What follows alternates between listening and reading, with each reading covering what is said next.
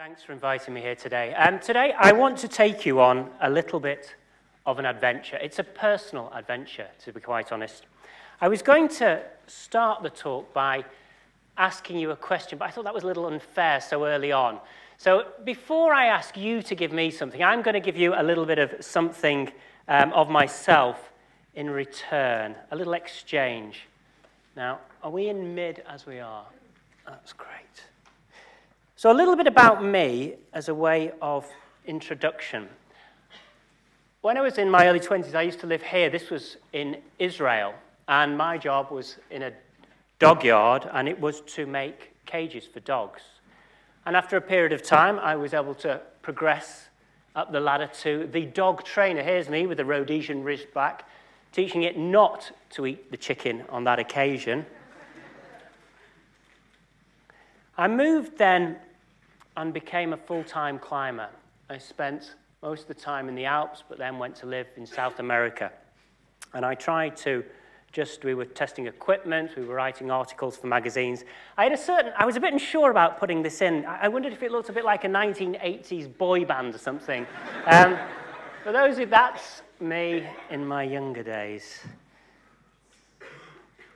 I moved then to Australia, and I lived in the outback, and I worked on the Flying Doctor flights, and my job was to make a piece of equipment that we could fly out into the Aboriginal settlements to work out the amount of tuberculosis in the Aboriginal populations. We used to drive around in these Land Cruisers with the kit, and it was an incredible adventure. And I love adventures, which is why I'm going to talk about this trip today as an adventure.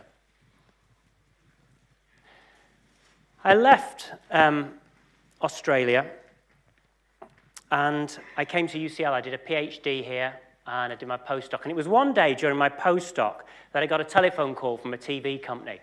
And quite simply, they said, "We want you to go in search of genius." Now, I was having a bit of a bad day with the MRI scanner, so the thought of just trying to tackle genius, let alone my scanner, was at the time nearly beyond me. But there was a certain sense of adventure that I fancied in this.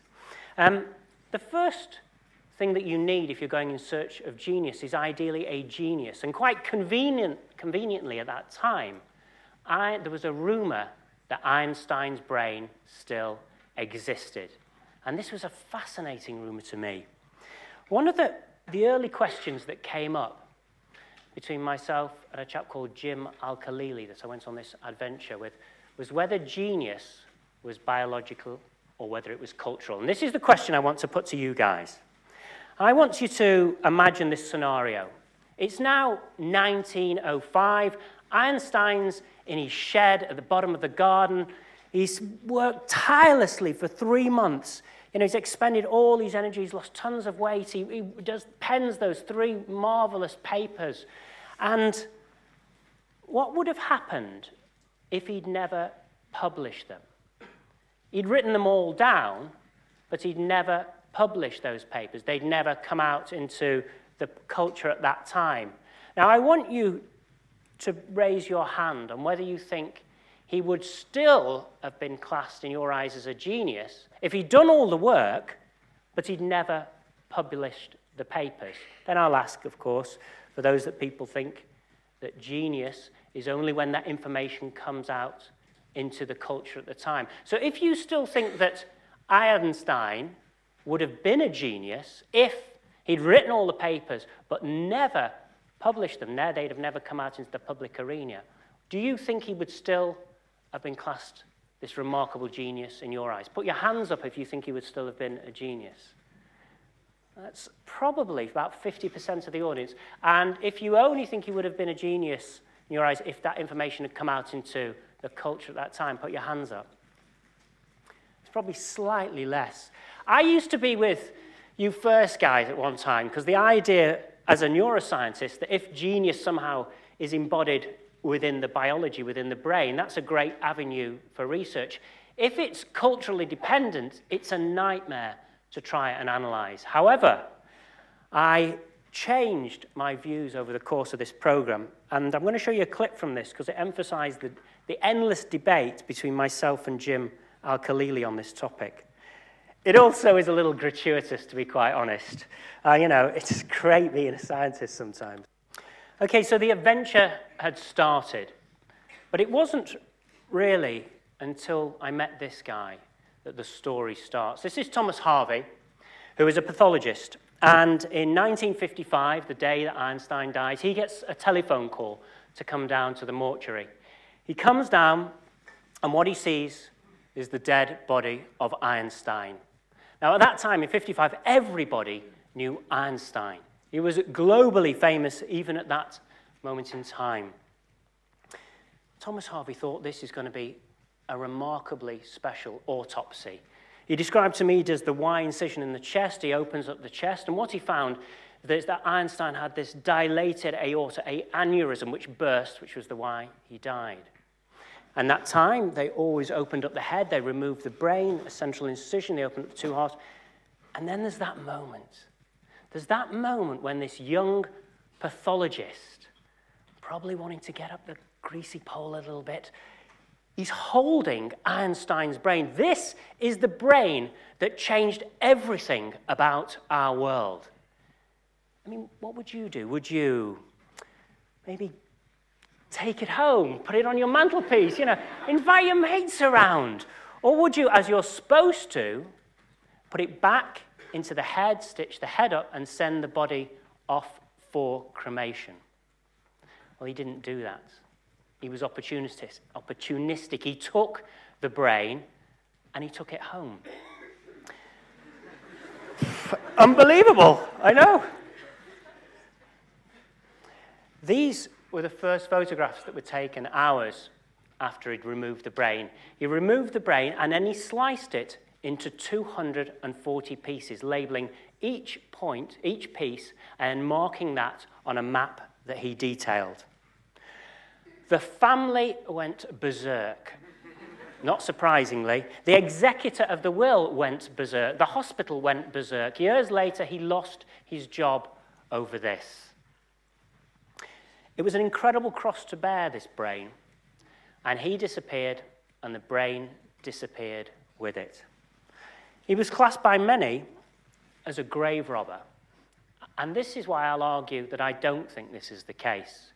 There were collectors, I think it was in the 90s, that were offering around about $10,000, $15,000 per individual slice of Einstein's brain. And if you imagine, there was 240 pieces to start with. Each of these could be readily sliced into 100 small sections. $10,000 per one of these. It's invaluable, this brain. This brain was worth an unbelievable amount of money, $240 million. Yet, when I met him, his last job was in a plastic molding firm. He wasn't a doctor anymore. He was virtually penniless. But he carried this brain with him continuously. The question was, which is what I posed to him, where is the brain? And by the time we'd reached him, he'd actually given the brain to somewhere else, which was a bit of a trauma after spending 2.5 years trying to track this guy down. But the brain had gone, and so our journey led us to this woman. This is Marion Diamond, who works in Berkeley, California. And in 1985, she received, through the post, a Kraft mayonnaise jar with 4 pieces of Einstein's brain and a letter. Dear Marion, 4 pieces of Einstein's brain. Could you investigate this? Thomas Harvey. She couldn't believe her luck. Marion, at the time, was involved in looking at glial cells, and she'd found that if you put rats in enriched environments, there were more glial cells, and she'd developed lots of neuronal stains, and I'm sure Thomas Harvey knew about this work, which is why he sent the pieces to Marion. She sectioned up parts of the frontal lobe and the parietal lobe, and this was actually the first piece of Einstein's brain that I saw. She had one of the original sections when she did the neuronal and glial stains, and what she found was that in the left parietal cortex, an area called area 39, was that there were more glial cells in that area. Or to be more accurate, the glial to neural ratio was higher. It was published, and there was a lot of publicity around this. One of the things that they didn't know at that time was what that area subserved. This is some work from Elizabeth Isaacs here at UCL, and she was investigating a group of children that had normal IQ, normal verbal IQ, normal performance IQ, but the one thing they couldn't do was simple maths calculations. Sometimes they don't understand the ordinal relationship of numbers. They scanned these children, and what they found was that one part of the left parietal cortex had a lower density attached to it. It was in the same region that Einstein had this unusual neuron, glial to neuron counts. Now, this seems to underpin the area for mathematics. When I've done this to kids' lectures, of course, all the kids come afterwards and they go, well, is the reason I can't do mathematics because I've got part of my brain missing? That doesn't mean you can all go back to your lecturers now after this and explain that you've got part of your left parietal cortex missing. This is actually quite a rare phenomenon, but it does emphasize the relationship between mathematics and this area. Next, more macroscopic structure. The brain disappeared again for years. No one again tracked it down. Thomas Harvey moved from place to place till eventually he crossed the Canadian border and went to see a woman called Sandra Whittleson. And she got hold of the original photographs, some sections of the brain, and looked at the gross structure. And what she suggested was that in this region here, again, the left parietal cortex, something was unusual structurally. These grand canyons of the brain, the postcentral sulcus, connects with a Sylvian fissure. But this Sylvian fissure normally extends through this region here. For some reason, there was a larger or greater mass in the left parietal cortex. What they concluded at the end of that paper was, quite simply, our findings do suggest that variation in specific cognitive functions, that is perhaps his genius, may be associated with the structure of the brain regions mediating those functions, emphasizing this relationship between structure and function.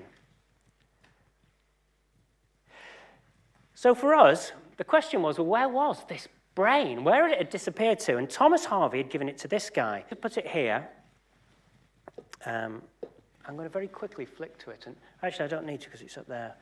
I'm going to leave it here, so if you want to come down, and I'll show you the macroscopic changes on where they are afterwards. Here you can see here, this is one of the Grand Canyons, the Sylvian fissure, but this is the large parietal mass, the left parietal cortex, which was unusual in Einstein's brain, and it was compared against age and sex-matched controls.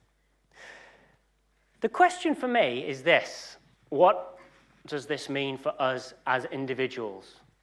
And is there any way that we can use this information to tap into our own creativity? Now, will be a bit of a playful look at this, to be quite honest. But I want to start with a chap called Tommy McHugh. And this was, again, about 6 years ago now. Tommy wrote to me. Tommy had had a stroke, and he was in hospital, and he was in a coma. And he described that when he came out of the coma, he wrote a sentence. Then the next sentence rhymed with the first sentence. He started to write pages and pages profusely of rhyming poetry. He comes out of hospital and he starts to create murals. He's never done any artwork in his life whatsoever. And he starts to paint. He comes down in the middle of the night and hacksaws up the dining room table and starts to create sculptures out of it. The walls, the doors, the ceilings of his flat are all completely covered with these paintings. It was as though something had bubbled up to the surface. This stroke had somehow allowed something that was perhaps innate to come to the surface. Now, does this ring chimes with anyone else? This is work done by Bruce Miller in California, and he's interested in patients with frontotemporal dementia. These are patients that have problems in this part of the brain here. And he followed one artist, Jancy Chang, and as the dementia progressed, as the damage progressed, she was an artist, her painting changed. And her painting type changed from a very representational to a very abstract form over the progression of the disease. And again, here you can see this from this very representational to this very abstract. And what they concluded from this was that the release of creativity and originality represented an unexpected and unexplored feature of dementia. It was as though something was being released by changing part of the brain. The question is whether this is learnt and innate or innate. This is a drawing of a 3-year-old drawing a horse, and certainly my 3-year-old will be pushed to do that. I think I might be pushed to do that at 3. But Nadia wasn't. Nadia was an incredible drawer at 3 years of age. Is this learnt or is this innate? It's 3 years old she is. Alan Schneider believes we all have an innate ability, and we can tap into that innate ability by altering or changing the brain.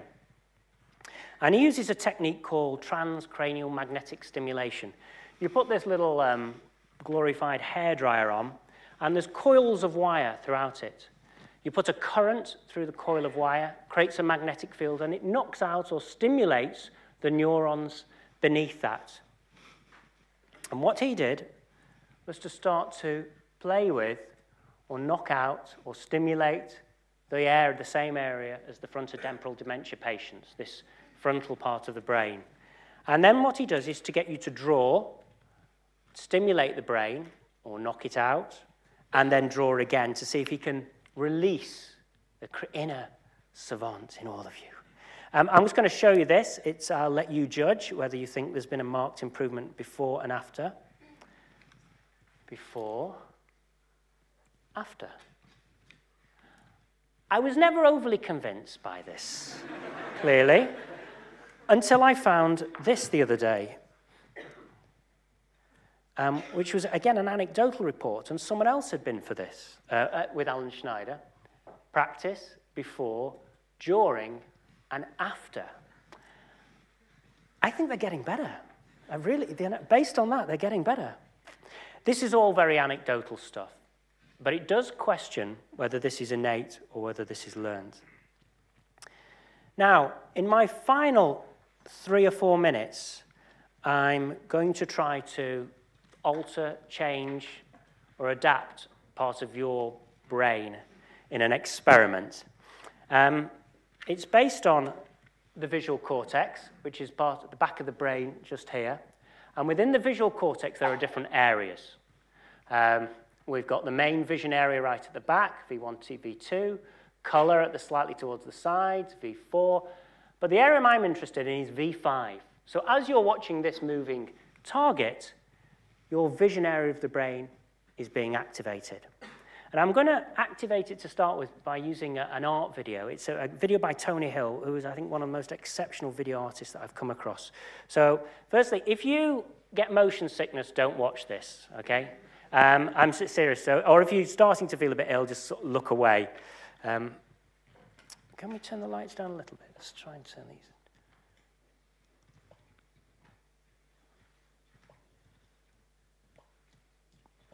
Can we take the lights down?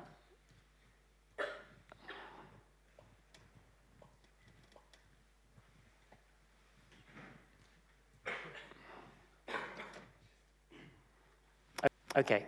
Oh, great. Okay, here we go. So we're going to think about this. We're now trying to activate the motion area of the brain.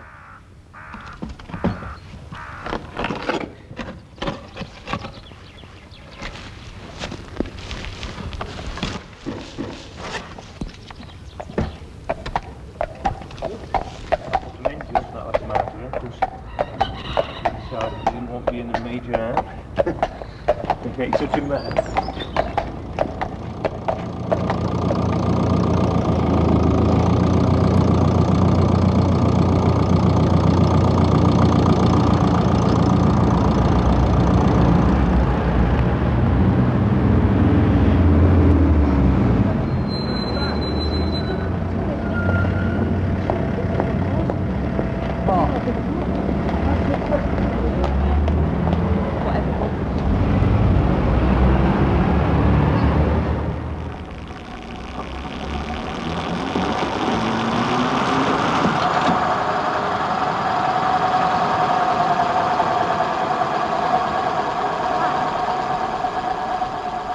Okay, so did you get that wonderfully strange feeling, where that motion sickness, where you get sort of that dissociation between the visual system that's telling you your world's going round with it, but your auditory, your vestibular system is saying, I'm horizontal, and it's that, disconnect between the two that gives you that car sickness feeling.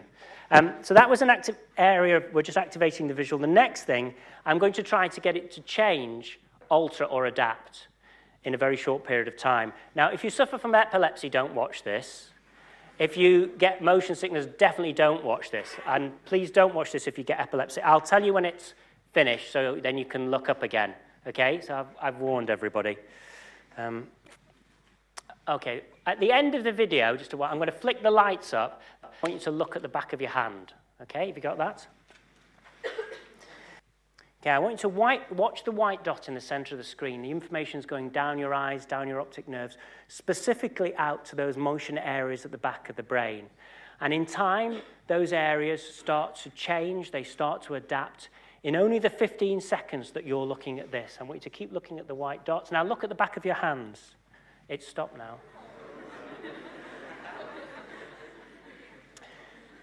On that point, what's remarkable is your brain can change and adapt in a very short period of time. Whether the changes in the glial cells that Marion Diamond found were just a result of the fact that Einstein did tons of mathematics, and because of that there was a reorganization in that area, or whether the work that Sandra Whittleson did to show that there was these gross macroscopic changes, areas of extra connectivity throughout the parietal cortex, bringing areas together to do with vision, perception, and spatial reasoning. Was that the way that Einstein could think so well conceptually?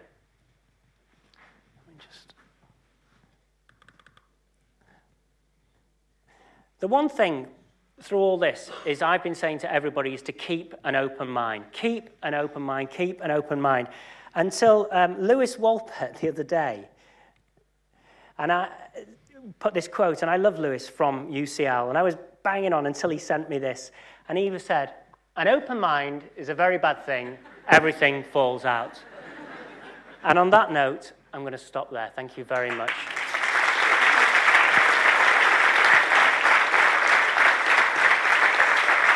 Thank you.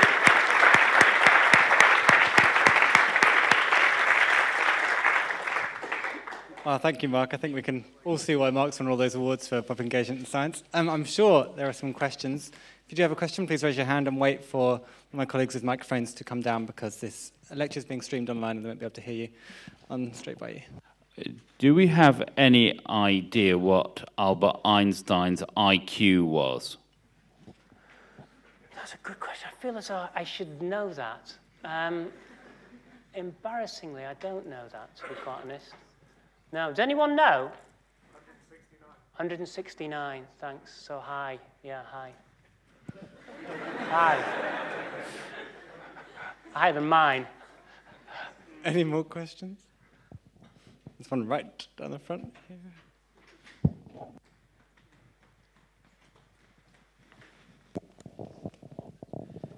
Thank you. I'd like to ask, have you tried to, for example, I'm not from medicine, so maybe my question doesn't make any sense, but is it possible, for example, in rats, because you said that when they were in a very stimulating environment, they had areas of their brains with more glial cells. Is it possible to artificially inject in some way some glial cells, maybe some embryonic, that would reassociate with their brains and see if they somehow, in a rat level, become smarter? To see if there is that causal relationship? So this, there's a lot of stem cell work going on in the brain. I don't think anyone would even start to contemplate whether you could increase someone's IQ or creativity by injecting stem cells. But the general notion is that if you've got a piece of tissue that's not functioning as well as it should be, that you could inject cells into it, those cells that then would integrate into that existing tissue and bring back the function. Those studies are going on at this moment in time. But I think that's a long way from trying to, make someone super intelligent. And I would struggle with that, to be quite honest, if that was the case. I'd love it, but I'll be first in the queue. But I think we're a long way from that. But the principle's right. There's one gentleman here. Hello, can you please explain to me what we were supposed to see when we looked at the back of our hand and whether everybody saw the same thing? No, well, probably not. If you've got an IQ of lower than 100, it's very... so I presume most people saw it now, I've said that. What you were supposed to see is that when you're looking at the areas moving, that your brain tries to effectively keep those areas still.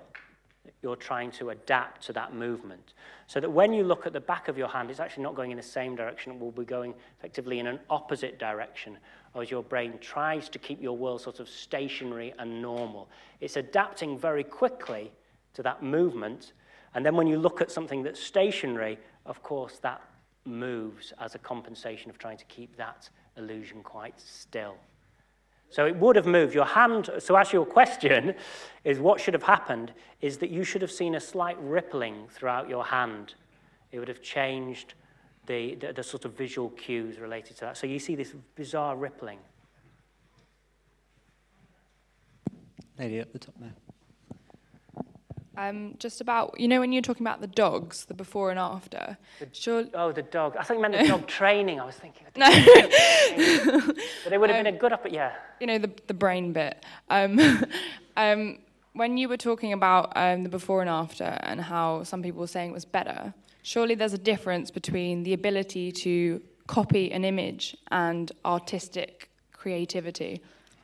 Yeah, I think that's... And you can't really compare the two. So when you say something's better, what are you referring to? Like the 3-year-old clearly copied that horse really, really well. But to somebody else's opinion, it may not have been as artistic as, say, the other 3-year-olds, for example. So I think this is emphasized by Tommy's case, is that he has this profound desire to create, and he endlessly paints. But because he's got no background and skills in that, it's very difficult for him to do perhaps what he wants to. He needs to have those background skills. The other extreme of that, of course, is these people that have got a small amount of background skills that it seems to enable them to do something that's slightly better. But it's whether it improves their creativity, I think it's a long way from that. I think there was a study, and I'm right in saying this, that in terms of learning languages, and I think I'm sure we're all aware of this, that the notion of disinhibition, being a little bit more relaxed, enables us to get a bit more out of ourselves. So when you've had about 2.5 glasses of wine, that's when you're best at speaking a second language. It's that very narrow window of opportunity that we all know about. After that, it's just we think we're really good at speaking a second language. I think there was a question. Just, Mike, there's one down here and there's one at the back over there. Thank you.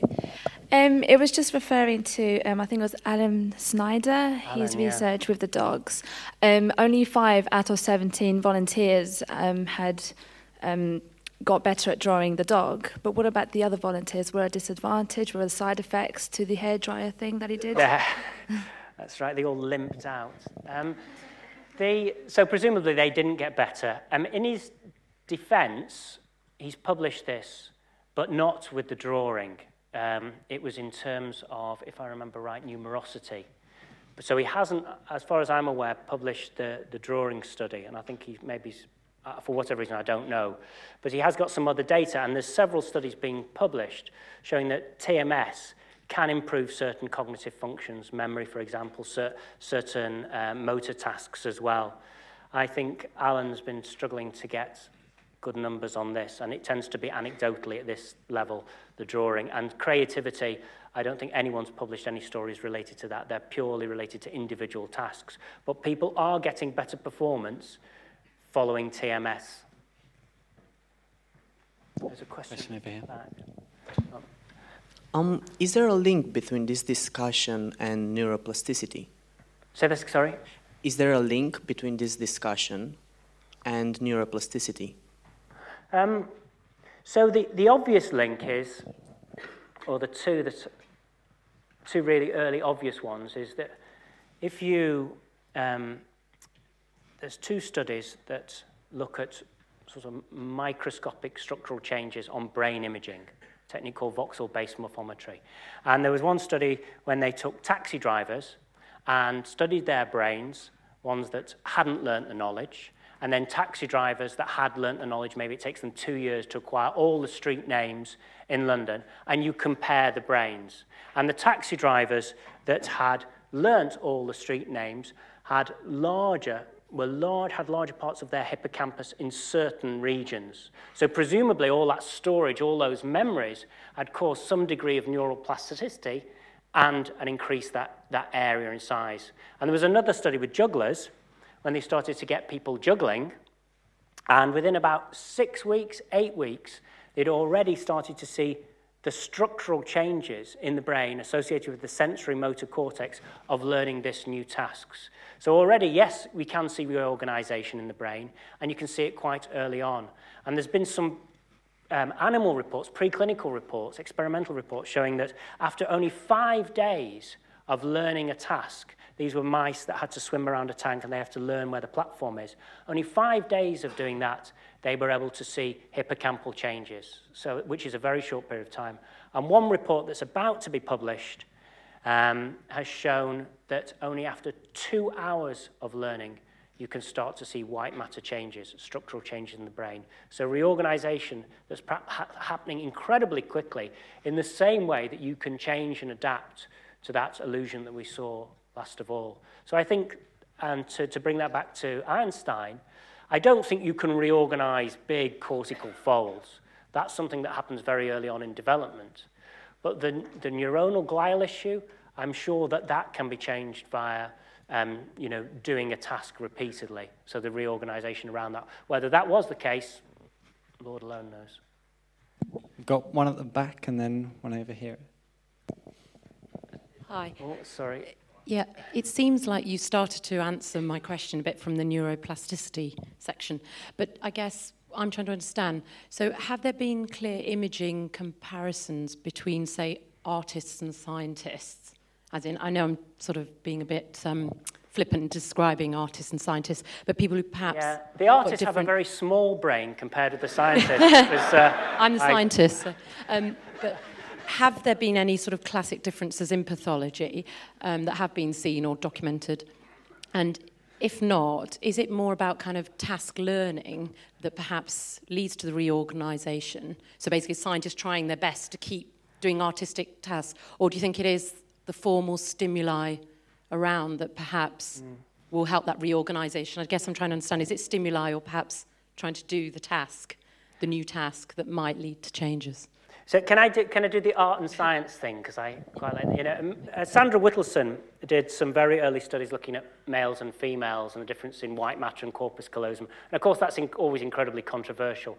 I'm not aware of brain studies that sort of compare artists and scientists. Although Simon Baron-Cohen has published some preliminary studies showing that scientists, on average, are more systematic than artists. And artists, on average, are more empathic than scientists. And the question was whether you believe those are innate predispositions that we have, that you're born with those traits very, very early on, which then allow you to go into particular disciplines, and probably via the educational system, that we're not all born a blank slate. You have certain regions that we know about, certain people have predispositions for certain traits, maybe scientists are more systematic by definition. You've got those areas, you come in contact with an educational system that might push you down one direction, you get lots of reorganization, you help the systematic qualities, and maybe the art and science divide happens very early on. I guess the question for us educationally and culturally is, if we're not all born a blank slate, then what do? We have to recognize that's the case, that people have certain predispositions, and then we say, well, maybe we've got to start filling in those gaps, because the systemizing traits, they'll probably do very well at those, just put in the right environment, they'll love it. But maybe their empathic, or maybe their artistic or creative side needs to be encouraged because they don't naturally lean towards that, and creating a more rounded person actually does us better in the long run. And I think that's probably where the arts and sciences, where we can learn from, if there is a divide, which I think there is, and Simon Baron-Cohen's work, I think we can bring the two together. You can reorganize, but also an acknowledgement that there are differences. think we've got time for one question if both the question and the answer are short, but it's over here. Thank you. I was curious, in returning to the Snyder study, whether the cap that he placed on his subjects induced the negative symptoms of dementia, in addition to the unexpected artistic release that we saw. So, sorry, so this is, you're referring to the frontotemporal dementia patients, is that Yes. right? And whether there were just specific things related to their artistic creativity, whether there were other effects? No, it's Snyder's subjects. So Schneider's, whether yeah. putting on this inhibitory cap Yeah. induced the dementia, the symptoms of dementia. I'm not aware of that. But then it's not just as simple as just stimulating or knocking out. And I'm not aware that anyone's tried to reproduce pathological symptoms with it. I think Alan's always trying to gear the way of using the device very subtly to try to get probably what he'd describe as some kind of disinhibition that allows something to come to the surface that is there, that maybe is held back, in the same way that when Tommy had that stroke, something that was released, as he described it, something that bubbled to the surface that he already had there. And I think that's what Alan's looking for. I'm really sorry to bring us to a close. I can see there are more questions, but we do have to finish there. So I'd just like to thank you all for coming. Thank you all for your questions, but also thank you to Mark. And thank you, guys. Thanks very much.